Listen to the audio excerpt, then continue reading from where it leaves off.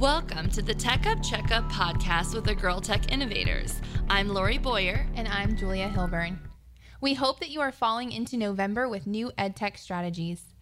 As always, we'd like to start off by spotlighting our Tech Up Checkup Innovator of the Month. Yes, this month, Lori, is extra special to me.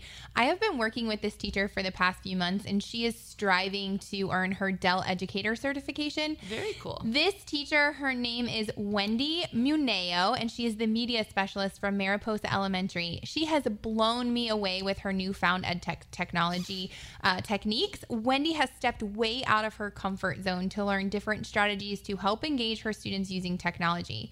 This past week, she welcomed myself and our Dell representative into her media center to observe a lesson. She created digital choice boards using Padlet and encouraged student choice with Sway, PowerPoint, and Flipgrid for how they will complete their final project. But then it gets better. She's going to share out that final project during the live morning announcements with the whole school. So How Wendy, cool. Keep rocking this EdTech. We are excited to see how it all turns out. Wendy, you've been tech checked. That is absolutely awesome. And I love that she's sharing it with the whole school on the morning announcements. Yes. Just a unique way to bring And it to so everyone. out of her comfort zone. Very cool. So Julia, when you were just sharing about Wendy, you mentioned the Dell Educator certification. So can you tell us a little more about that? Like, what are the details? Definitely. Here in St. Lucie, we offer a program each year focusing on teachers earning that Dell certification. We partner with Dell and ALP Advanced Technologies to coach teachers on how to enhance their lessons by adding the technology. Very cool. But the important part is that they don't need to just add tech into their lessons to become a Dell educator. They have to make it purposeful, and the students have to understand the purpose of the technology. So you can't just add in Nearpod and call it, awesome. Yeah, right. Like there has to be purpose. Yeah. They tie it to real world engagements and what they would use it for in the future. It's really, really neat to watch. Great. I love that teacher and student connection there. That's just so important. Yeah, it truly is. So how, did they use some sort of a matrix or something? How do they gauge how they're doing with this and, where they want to set their goals for? That's a great question. We do use the TIM matrix in our district. So we use it as a guide to meet teachers where they are currently. So we say, you have to be open and vulnerable with us. We're going to come in on a non-evaluative, observation. Right. And we will meet you where you are. And then we provide the coaching support of how they can grow and move forward down that matrix. And I like that you brought that up. It's definitely not an evaluative thing. It's an opportunity for them to show what it is they're doing. And then your feedback and the Dell representative's feedback helps them grow in their, technology integration in their classroom. Absolutely. It's just really to enhance their goals as an individual professional. It's not a whole group of people that are working towards one thing. It's Right. really just wherever they are, we meet them there. That is great. Taking those personal goals and just, creating a pathway for success for them. Absolutely. That's awesome. So we just held the second DIY conference for our teachers here in St. Lucie, and it was another success for us. Lori, tell us all about it. So first and foremost, there were hundreds of teachers in attendance. It was totally voluntary, which, we're always grateful when we have a great turnout. And it was great because they could do it virtually from their home. In their jammies. And the weather was a little different. It was cold here in Florida. I know I was born and raised here, but I was a little chilly that morning. There was also a 5K going on outside of our district office, and everyone was all bundled up, and it was rainy. So we just gave you more kudos for attending, because if it were me, I'd want to stay in my PJs in my bed. Absolutely. But, we were really, really proud of our keynote speaker, Dr. Stephanie Stevens from Microsoft. She did a great job kicking it off and reminding us to keep the joy in teaching. It's all about bringing that back and having everyone feel that joy on a daily basis. Absolutely. So I like that. That put that to the forefront of our thinking. We also want to give a huge shout out to the rest of our presenters and our moderators. The presenters, they did a phenomenal job. When we got the feedback back, we heard things like amazing work, top notch, kudos to all the presenters. I wish I could have attended every session. Fun and informative. I mean, that makes my heart happy. What about yours? I know. And there was one more that I just have to add because it's my favorite out of them all. Yes. So I quote, "The speakers were phenomenal. For Saturday morning, makeup on, so cute." This made me giggle, and I really appreciate you noticing our effort of doing our makeup on that cold Saturday morning. Lipstick goes a long way, you know? Yes. So let's expand on our current EdTech apps. So let's talk a little EdTech right here. And, you know, many educators are very familiar and students with PowerPoint. We've been using it since it came out, right? So it's definitely one of our comfort tools. And they've made great enhancements through the years with design ideas and things like that to crank up our presentations. However, let's delve a little further because we can enhance it with essentially advanced PowerPoint presentations, right? So if we add PowerPoint Live in there, let's talk a little bit about that. PowerPoint Live is my favorite feature to use when I'm doing a Teams meeting. Yes.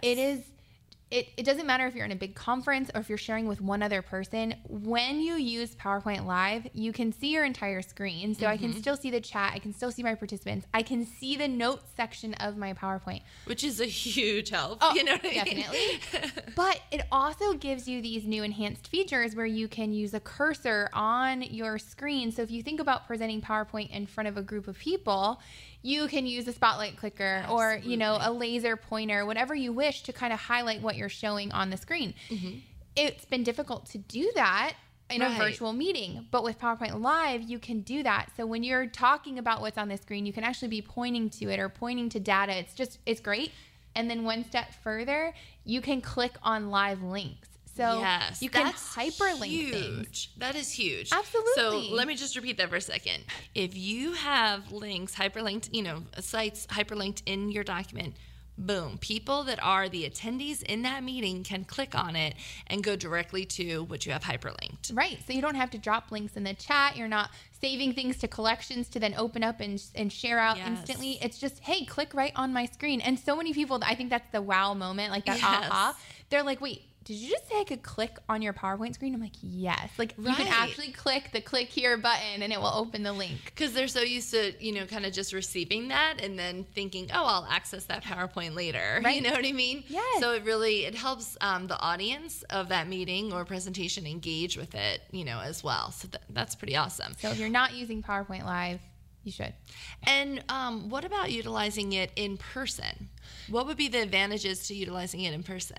So I just love PowerPoint, and it's come so far, you know, talking about PowerPoint Live and then talking about Presenter Coach and all these amazing things that they've built into it. But I think in person, the neat part about it is being able to do those live translations and having it where, you know, if I have multiple languages in my room, they can all, you know, understand my full PowerPoint, and I didn't have to do anything extra other than share it in live. So for those at a school site, it's a fantastic tool to use when you do have families coming in. You're able to, you know, really be inclusive and include it in their language and ensure that they're getting the full information that's being presented that day. So thinking about those parent nights and, you know, and any sort of open house night, that's a great opportunity to use it live in person as well. Sure.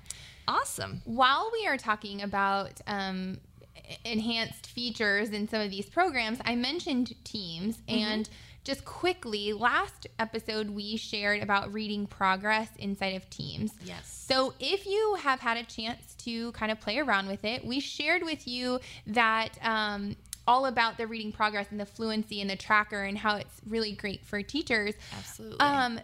But if you are an instructional coach, you may be questioning, is there a way that you can set up reading progress assignments for your teachers so they don't have to do it? And I know this has come across a couple of times on our plate. Absolutely. This is a great question. So a couple of things to kind of share out regarding reading progress is if I'm the teacher and I'm the owner of a class, I can create that assignment not just even for one class. I could do it for multiple classes. So that's really easy for you as you're trying to get those assignments out there and ensure that kids are utilizing reading progress.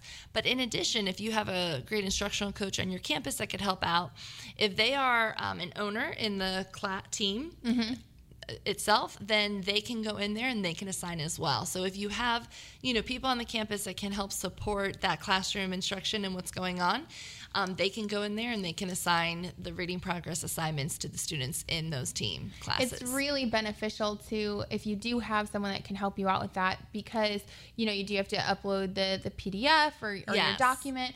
So being able to have an instructional coach that is already having these things set up and just sending them to you, if you make that person an owner of your team, they could just do it and then assign it to all of those classes. So you don't have to keep making the reading progress assignments per class period. So, so it's a great way to streamline it. You know what I mean? And use time. All hands on campus. Yeah, agreed. Absolutely. Well, we are getting close. We are. We're starting the final countdown here, but we absolutely cannot let today go without talking about our Flipgrid Challenge winner.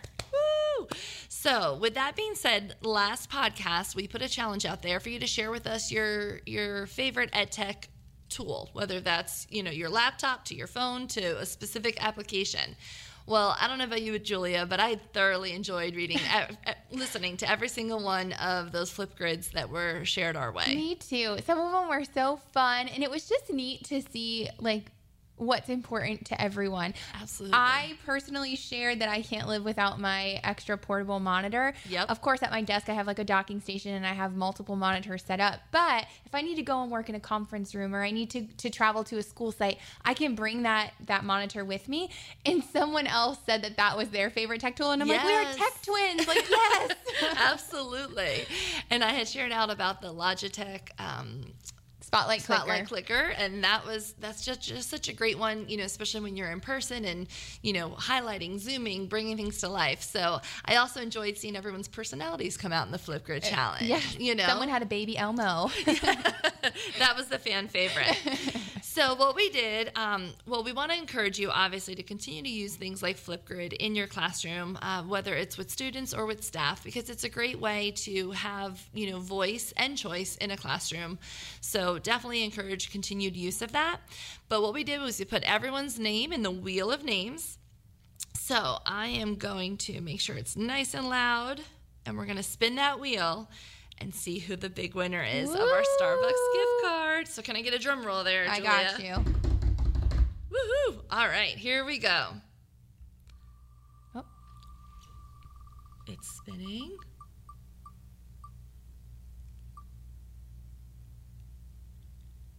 I can't wait.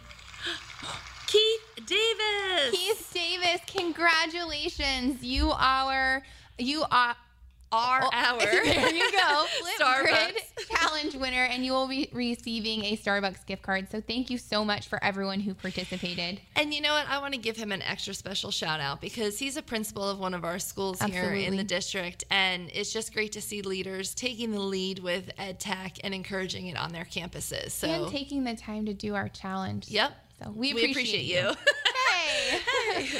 All right. That is all the time we have for this month. We hope that you have a wonderful Thanksgiving break and you enjoy your time off. Take some time to just unplug and recharge. Yep. And we look forward to kicking off the holidays when we come back from Thanksgiving break and into December. So we'll be wrapping up our year. Eat lots of pie.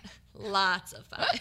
All right. Tune in next month. We have lots of holiday cheer to share. Bye, guys. Have a great one.